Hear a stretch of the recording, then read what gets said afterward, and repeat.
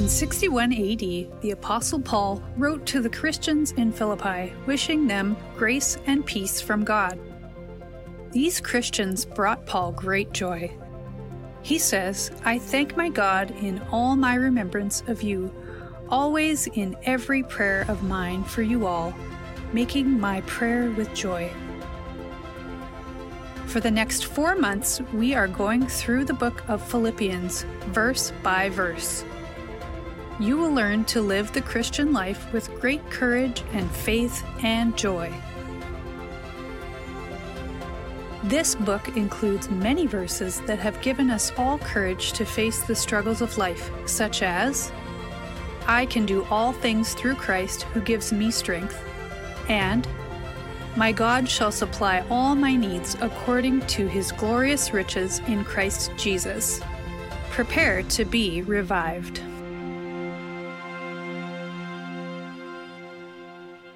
Well, amen. So, I want to just begin this morning with a painting. And this is a painting by Carlo Theodoro von Pilati. He has done a painting of Emperor Nero as he views the burning of Rome in 64 AD. The burning of Rome lasted for several days and nights, and some say that Nero was responsible for the burning of the city, and that Nero accused the Christians of the arson. And I'm going to tell you, there was a great persecution that followed this burning of Rome, and you can imagine how angry everybody would have been. And so the Christians were the scapegoats. But we all know that anybody who's a Christian doesn't do stuff like that. That's not what Christians do. It's not how we behave. But let's go back 3 years from this time, 61 AD. The Apostle Paul is prisoner of the Emperor Nero. He is in Rome, and this is about 30 years after the time that Christ ascended into heaven. Paul writes 13 of the New Testament epistles, 4 of them from prison. And one of the books is, of course, the book to the Philippians. So we're going to be going through Philippians, and I love the graphic. I'm so appreciative of Taryn, who puts these things together for us. But it shows the Apostle Paul with the scriptures open and life coming from the pages. And if anybody's ever read the book of Philippians before, you know that this is a book that's full of joy and full of life and full of excitement. It's really a thrilling book. So today we begin a brand new series in Philippians, and I want you to understand a few things. And I'm going to be over the course of this series, I'll be sharing with you a little more each week about the history of the writing of the book of Philippians and about the church in Philippi. By the way, Gloria and I, when we were in Greece, we visited Philippi many times with our guests. And I'm going to see if I can find some of the old pictures of Philippi today. There's not much left of the city of Philippi today, but there are a number of ruins. So Paul has written the book of Philippians about 10 years after his last visit there. And some would call the book of Philippians the letter of joy, because there are 10 or 11 verses that speak of joy and of rejoicing. And so some pastors think that we should preach Philippians to teach people how to be joyful. But in fact, joy, as most of us understand, is the fruit of a life in Christ. And so I felt that a more accurate way to describe the book of Philippians is with this subline, living like Christ. And so this is really what we're going to learn in the book of Philippians. We're going to learn to live like Jesus. And I'm going to say that this book is about the mind of Christ. It's about the life of Christ. It's about Christ as our goal. It's about Christ as our strength.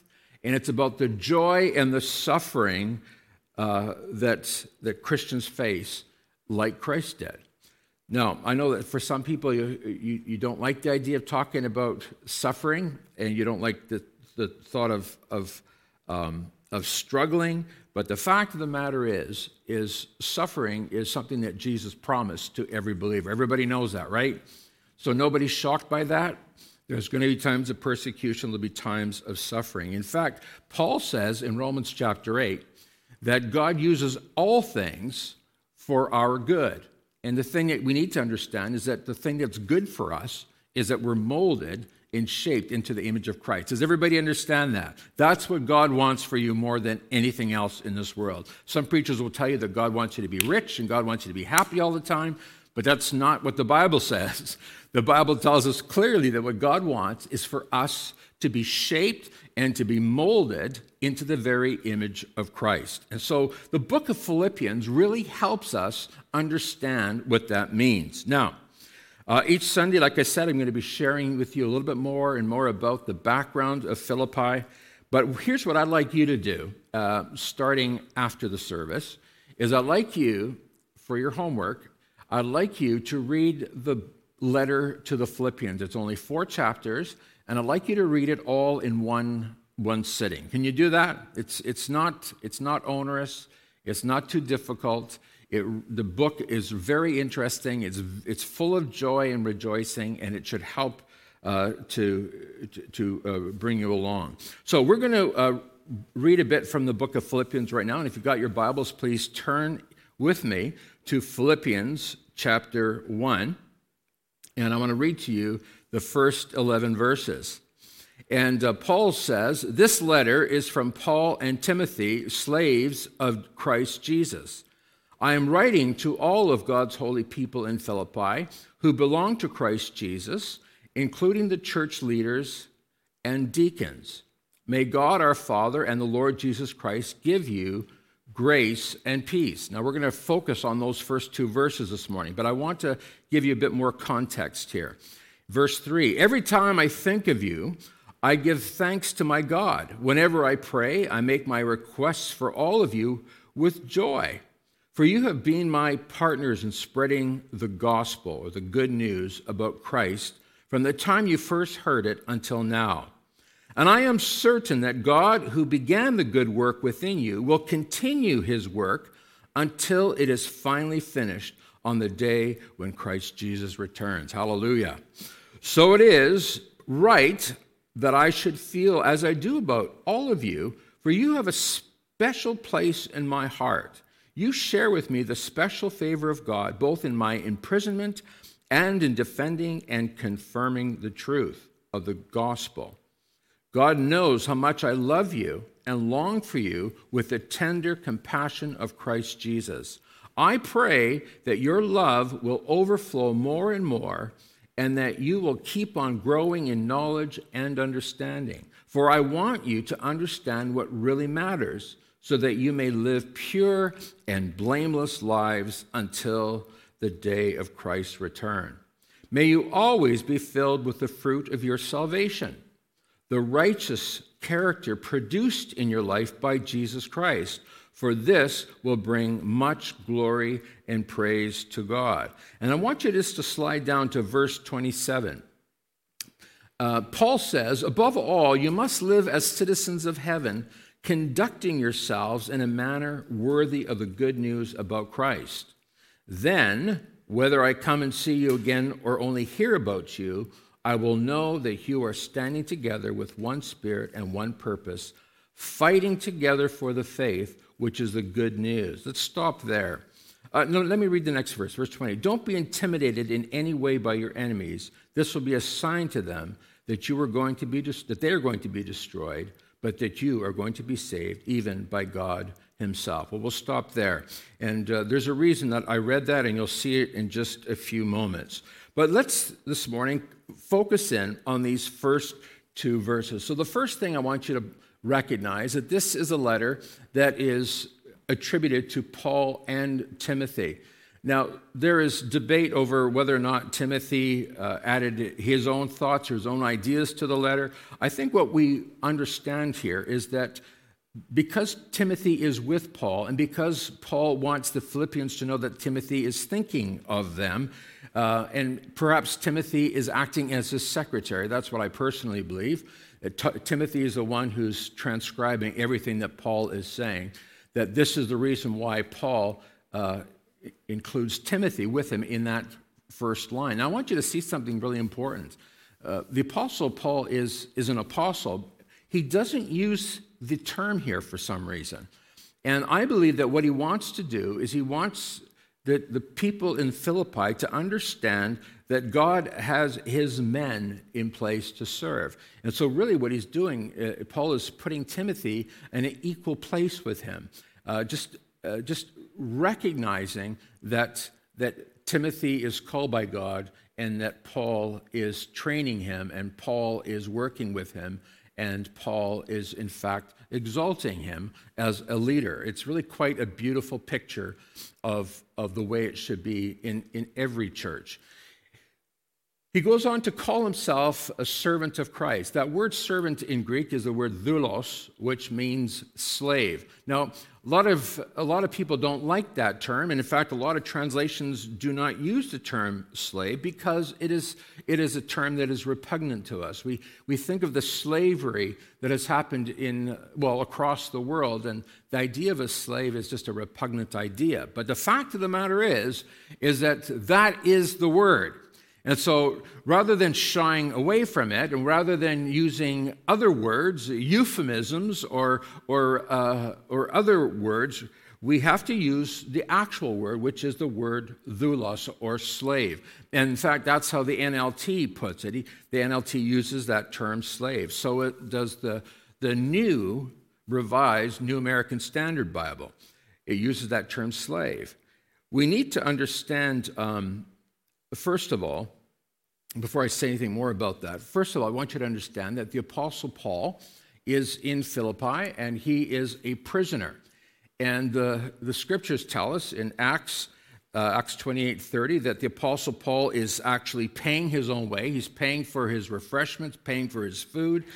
And by the way, this is one of the reasons why he needs to have Timothy nearby. He needs Timothy to go and purchase things. He's under house arrest.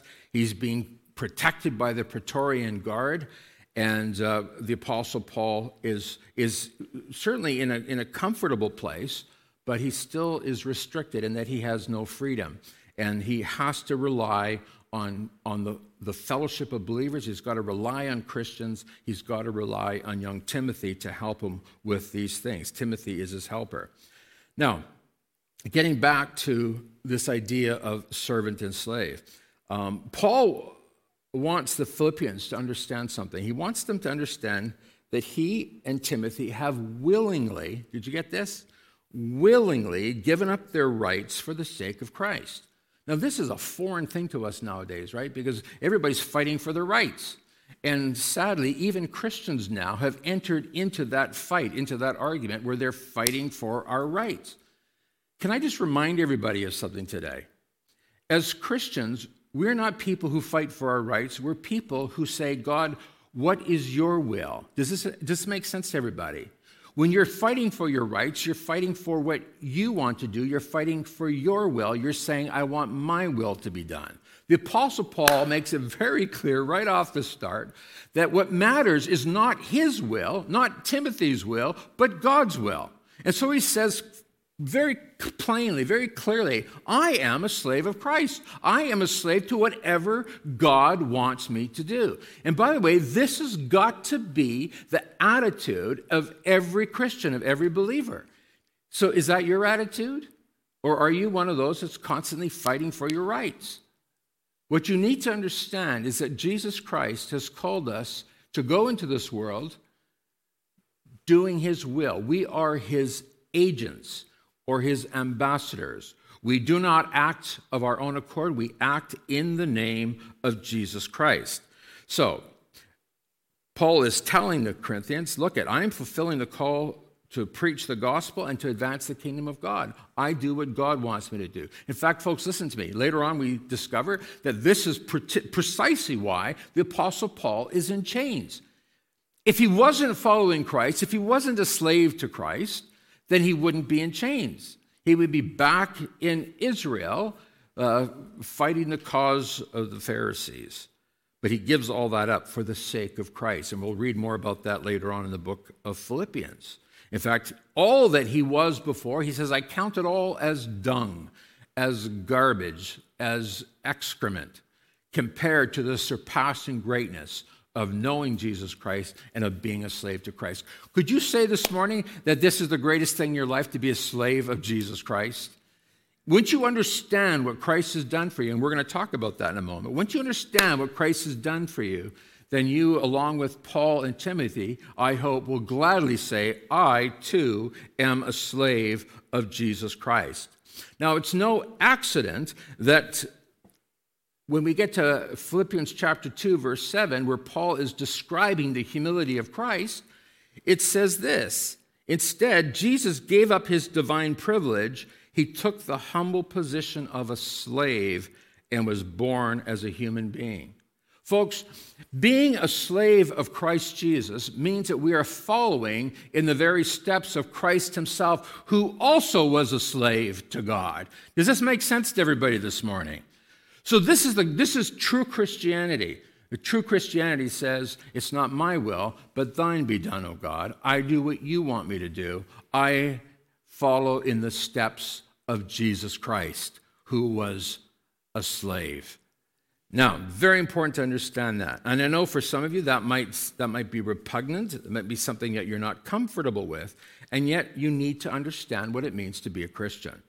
I want you to notice something else. It says, Paul addresses the people in Philippi as all the saints in Christ Jesus who are at Philippi. I want you to look around the room today. This is a room full of saints. You may not have realized that. And maybe you're sitting here today saying, Pastor Allen, I think maybe everybody else might be a saint, but if you knew my personal life, if you know the struggles in my life, if you know my temptations, if you know the thoughts that go through my mind, then you would not call me a saint. If that's you this morning, then this sermon is especially for you.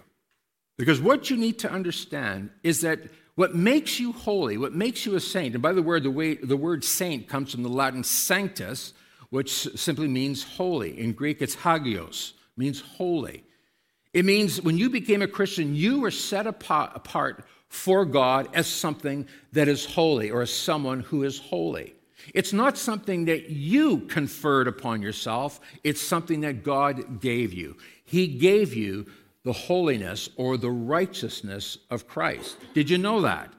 You are righteous today, not because in your power and your own strength you made yourself good, you've made yourself righteous. No. You've put your faith in Christ, and Christ has made you righteous. Do you get that today?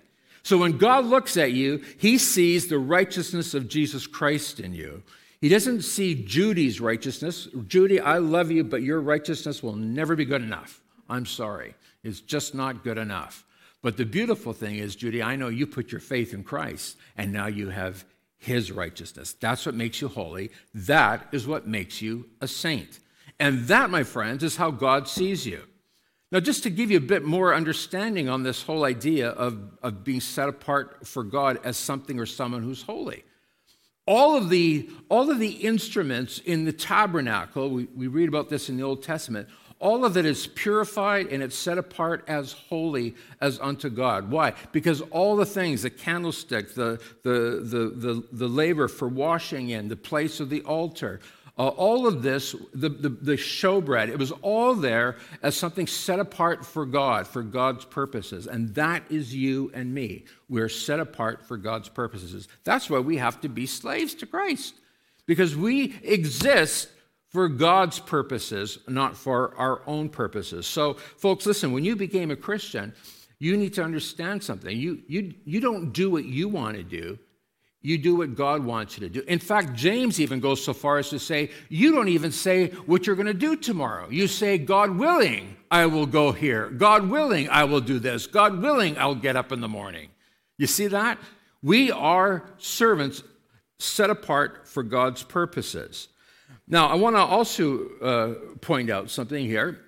He includes in this greetings, he says to the saints in Philippi and also the overseers and deacons. He singles out the overseers and the deacons. Overseer, by the way, is in fact an elder. So he's saying, especially to the elders and deacons, he's bringing greetings to them. Why is that? Well, scholars believe it's because in this letter to the Philippians, it is actually a thank you note. It's a thank you letter.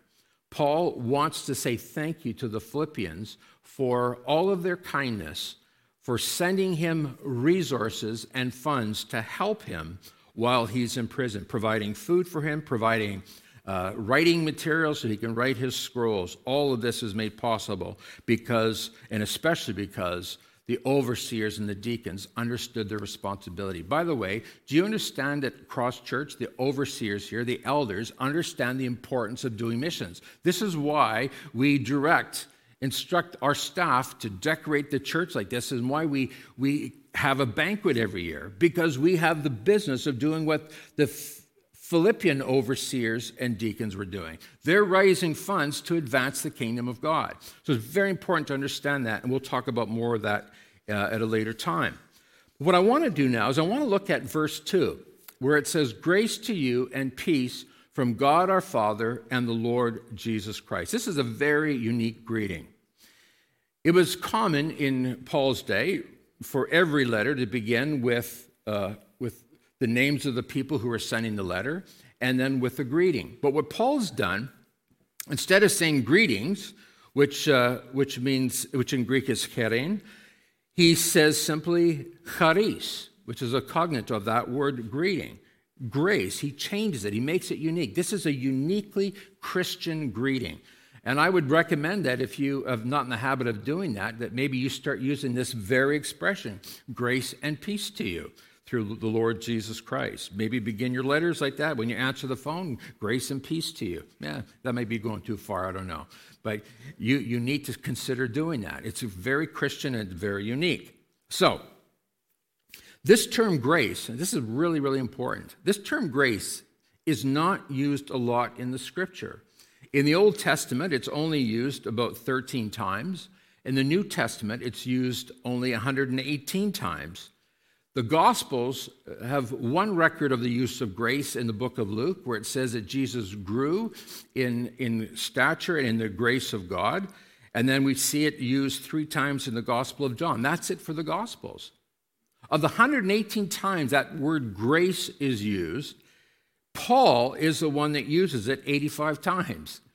It's really a brand new idea. In many respects, Paul is now taking this term grace and he's helping the believers understand what it means.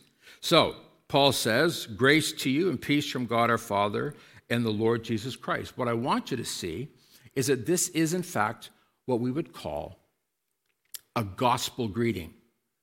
It has to do with our salvation. Now, watch this. There can be no peace with God until you have received the grace of God. Did you get that?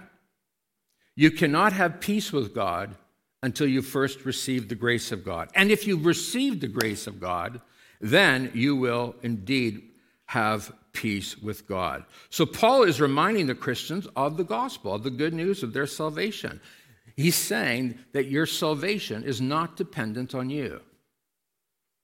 He's saying that you're saved not because of what you did, not because of your goodness, not because of your righteousness. It's not because of anything you did, but because of what God has done. Remember, it's from God the Father and the Lord Jesus Christ. It's through Jesus Christ. Now, let's just quickly look at a definition of grace. And we need to understand this because we're going to hear a lot about this. Grace is God's favor toward the unworthy, or another definition is God's benevolence on the undeserving. Now, I think probably everybody here at one time or another has felt unworthy, felt maybe undeserving, but what you need to understand is that is always our state. That's always our condition. You say, but Pastor Allen, I've got really good at being a Christian. I'm really good at behaving and being obedient to God. So now I think I'm out of that category of the unworthy and out of that category of the undeserving. If you think that today, then again, this message is for you because you don't get what true holiness is, what true righteousness is.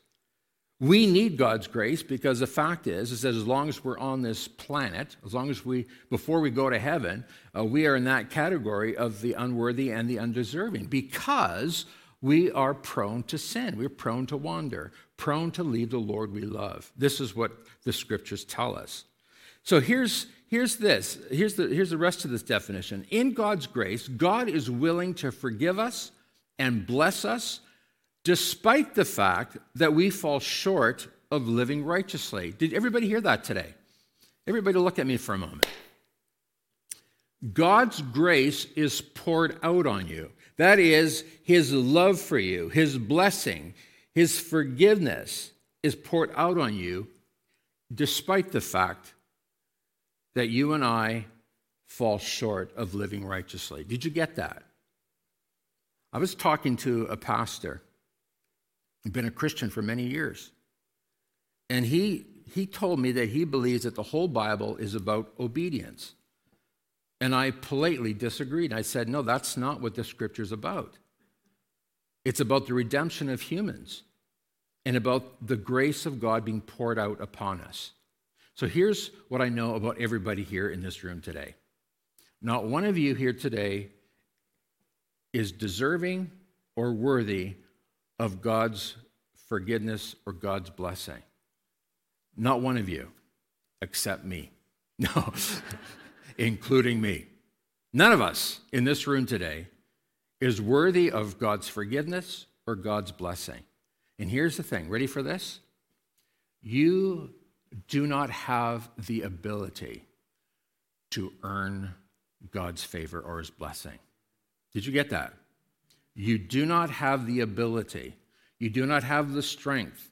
You do not have the power.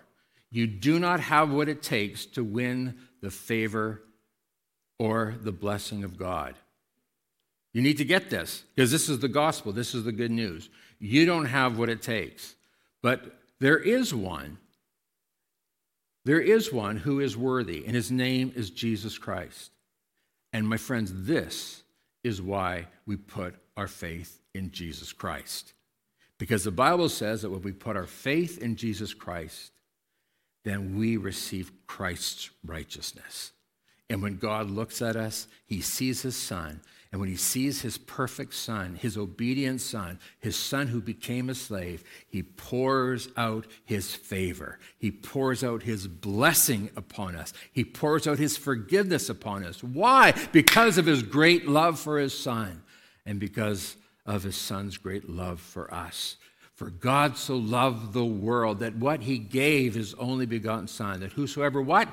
Believes in him, who has faith in Christ, will not perish, but have everlasting life. You receive God's favor. You receive God's blessing. You receive God's forgiveness when you put your faith in Christ. Now, has anybody ever heard the term karma? Grace is the opposite of karma. Karma is all about getting what you deserve. Grace is getting what you don't deserve. Isn't that good? Karma is all about getting what you deserve, but grace is all about getting what you don't deserve. You need to understand this because this is what we call the gospel of Jesus Christ. Now, to fully understand Paul's letter to the Philippians, you need to understand that there's a battle raging at this time. And if you're not familiar with it, you might find it difficult to pick it up in the book of Philippians. But Paul is fighting with a group called the Judaizers. A Judaizer is somebody who believes he's a Christian, or not, but he believes that the only way that you're going to be justified or made right with God, the only way you're going to have peace with God, is through obedience to the law. Did you get that? In fact, the Apostle Paul writes a whole letter on the subject. The whole letter of Galatians is written because there's people who believe if I'm good enough and do all the right things, if I don't smoke and I don't dance and I don't wear makeup and I don't drink and I don't, if I don't do anything, then for sure I'm going to have God's blessing. These were the Judaizers. In the Old Testament, there were 613 laws that the Jews had to keep. And the Judaizers came along to these brand new Christians and says, hold on a minute here. You can't just depend on your faith in Christ. You've got to make sure that you never break a law of God. And Paul says in the book of Galatians, he says, Who's bewitched you, you foolish people? How did you come to this place where you thought that you could earn God's favor by keeping the law? He says, being circumcised is not enough. So the Judaizers, they simply don't understand that peace with God, being right with God, is only possible by God's grace. Now, here's what Paul says, and I read this to you, Philippians 1:28. Paul says to the Philippians, don't be intimidated in any way by your enemies who are the Judaizers. Don't be intimidated by this. Because if you're not intimidated, this will be a sign to them that you are going to be destroyed, that they are going to be destroyed, but that you are going to be saved, even by God himself. And then in Philippians 3:2-3, he says, look out for the dogs, the Judaizers. Look out for the evildoers. Look out for those who mutilate the flesh. For we are the circumcision who worship by the Spirit of God and glory in Christ Jesus and put no confidence in the flesh. What's he saying there? Paul's saying that we who are Christians, we who have been born again, we don't put our confidence in ourselves. Does anybody here put confidence in yourself? It's a very foolish thing to do. Now, this is what our culture tells us to do. Our culture tells us, fake it till you make it. You put your best foot forward. So that might work in the business world, but it doesn't work in the courts of heaven. It doesn't work with God. We put our confidence in Christ. That is where our confidence is. And the reason we can come confidently to the throne of grace is because what? We put our faith in Christ. Christ's work on the cross is what has given us a boldness to come to God with our prayer requests, with our needs. But look at this, 2,000 years later, and we still don't get it. We still don't get this. We love, whatever it is, we love the law. We love to try to figure it out ourselves. We love to be the ones that try to take this on and do it ourselves. We're still struggling with the same issues, relying on ourselves rather than on God's grace. We think that we can earn God's favor by being obedient. And I've watched so many Christians struggle, so many Christians who they keep on trying, and they just can't seem to measure up. Folks, listen, you'll never be good enough. You'll never be good enough. And so here's what happens. And this is, I'm sharing with you now my experience. Ready? Here's my experience. It's what we call the cycle. You become a Christian, you get saved, and then you sin. And because you've sinned, you hide from God. Now you're hiding from God. You're not talking to him. You're not praying. You're not going to church because you're hiding from God because you sinned. Then the next step is you backslide. And over time, you understand that you're far from God, and you're ready to come back to God, and you get saved again. And then you sin again, and then you hide from God again, and then you backslide again, and then you get saved again, and then just a cycle goes on and on and on. Does anybody know what I'm talking about this morning? I can't tell you how many times I got saved when I was a child. I'm more saved than anybody in this room. I must have been at least 10 times or more. Every time there was a camp, got the kids together, and every time there was an altar call, I was the first one. I wanted to get saved. And a boys' brigade, I was the first one to go and get saved. I want to get saved. Pastor Barbie gave an altar call at the old Calvary Temple. I got to go forward to get saved. Folks, listen to me. You don't get saved over and over and over again. You get saved. You're born again once. And what keeps you, folks, is the grace of God. And if you sin, if you fall short, you run to Jesus. And the Bible says that he's waiting for you with open arms. This is the parable of the prodigal son. He returns to his father. His father's not angry at him. His brother's angry with him, but not the father. The father's arms are open wide. Come back. Return to me. How many of us here today are depending on our own ability to be righteous? I know that many of us here today, that is a common problem, especially among Pentecostals. Pentecostalism was born in what we call the holiness movement.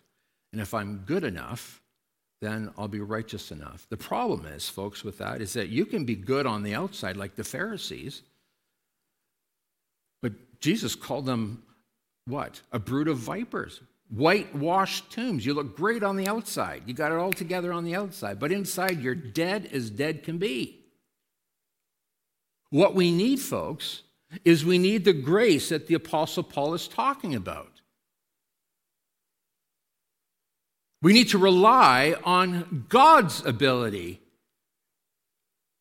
and Christ's work at the cross, not on our own ability. So let's get that through our heads right now. Our salvation is by grace alone, through Christ alone, and by faith alone. This is what the Reformers came to understand. This is what Martin Luther began to understand. He was trying to be good enough. He would keep sinning. And this guy, he is a monk in a monastery. If there's not a better place to be a righteous person, I don't know where else there is. I mean, he is in a place that is devoted 100% of the time to serving God. And yet he recognized what a sinner he is.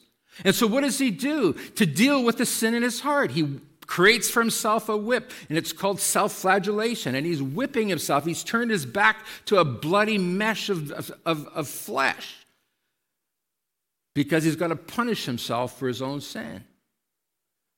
And it was Martin Luther, when he began to understand the message of grace, especially in the book of Romans, it transformed his life, because now he understood his salvation is based on God's grace, God's favor, God's forgiveness, God's blessing is according to God's grace, not according to his own ability to be a righteous person. Now, for some of you, this is just blowing your mind, because this is not what you learned. This is not what you learned when you were growing up. And yet, this is the message of the New Testament, of the whole Bible. We are saved by God's grace, and we are righteous by God's grace and by putting our faith in Christ. Folks, listen, it's putting your faith in Christ that makes you righteous. Imagine that. Because what are you doing? You're saying, God, my righteousness is not good enough. I need somebody else's righteousness. Christ will do. This is the argument that Paul makes in the book of Romans. He says in Romans 3:23, for all have sinned and fallen short of the glory of God. In Romans 5:8, while we were still sinners, Christ died for us. Watch this, folks, watch. Christ didn't die for you because you were good. Did you get that? He died for you because you're a sinner. That's why you needed God's grace, not because you were good, but because of the opposite, because you were not good. Think about that. God's favor, his blessing is poured out on you, not because you're good, but because you're a sinner. Man, for years I thought I had to earn God's favor by being good enough. And the fact is, I can't be good enough. And some of you have tried to be good enough, and you found, I can't be good enough, so why bother? Why even try? Well, the good news of the gospel today, my friends, is that Christ is good enough. And you put your faith in him, and now you have his righteousness. You say, but Pastor Ron, what if I'm a sinner? Does that mean that God's in favor of this? Of course it doesn't mean that. But for someone who's truly saved, you are disturbed by that. And this is what brings you to the place of repentance. And by the way, in case you don't know this, repentance is not a one-time event. We live a life of repentance. Every day we repent and ask the Lord to forgive us of our sin. And every day we receive a fresh infusion of his grace and his power to serve Jesus Christ. Here's what Jesus says. And Jesus answered the Pharisees, who were really angry at Christ because he was eating with sinners. And Jesus answered them, those who are well have no need of a physician, but those who are sick. I have not come to call the righteous, but sinners to repentance. Folks, listen, if you're a sinner today, Jesus Christ came from heaven to find you.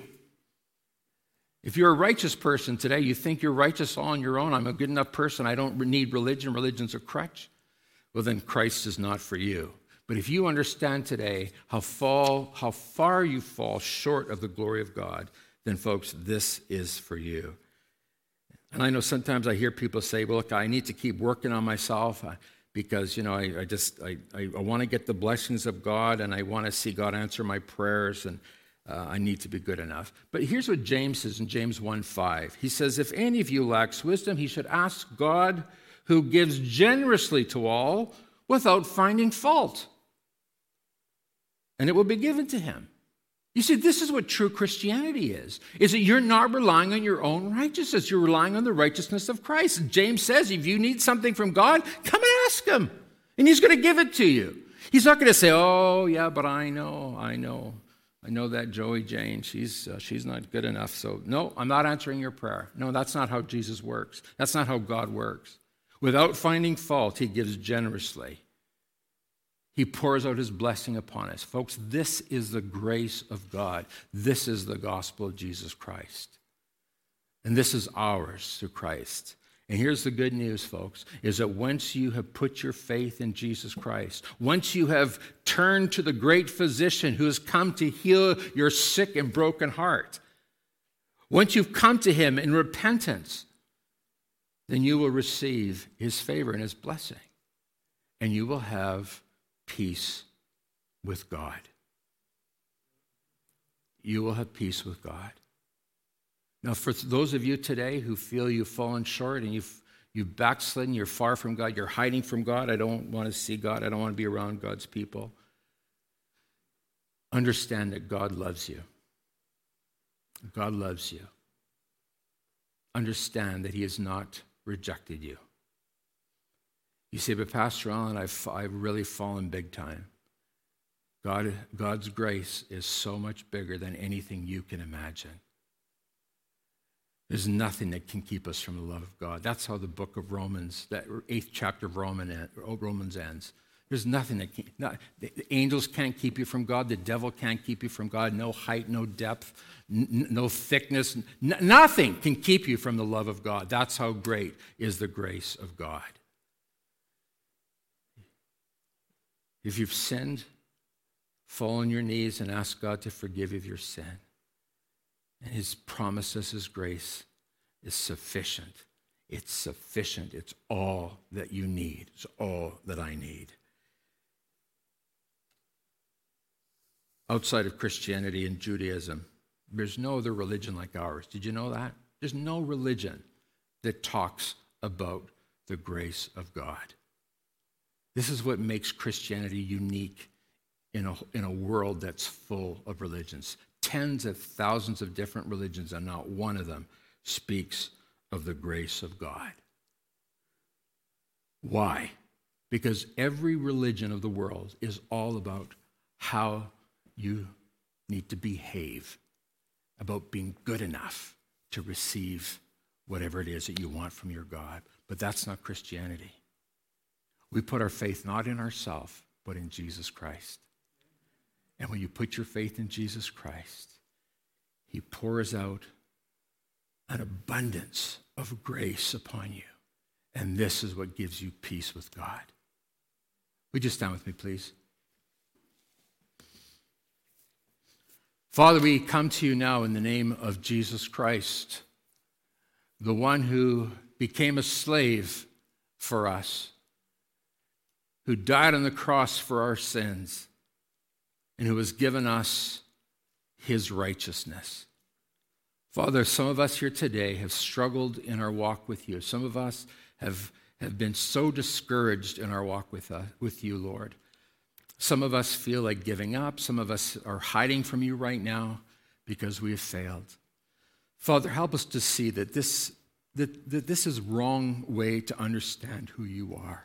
You are a God of love who's given us grace, a grace that is beyond anything that we can even comprehend, a grace that gives us the freedom to return to Jesus in repentance and receiving forgiveness of sin, not once a year, not once a month, not once a day, but every day, all day long, your grace is sufficient for us. So, Father, we thank you today that we have peace with God because we have received the grace of God through Jesus Christ. Help us today, Lord, to stop relying on ourselves. Forgive us, O God, for depending on our own ability to be good. And help us to understand today we need to rely on the goodness of God. We pray that in Jesus' name. And everyone said it with me? Amen. Tell the person beside you, go run to Jesus.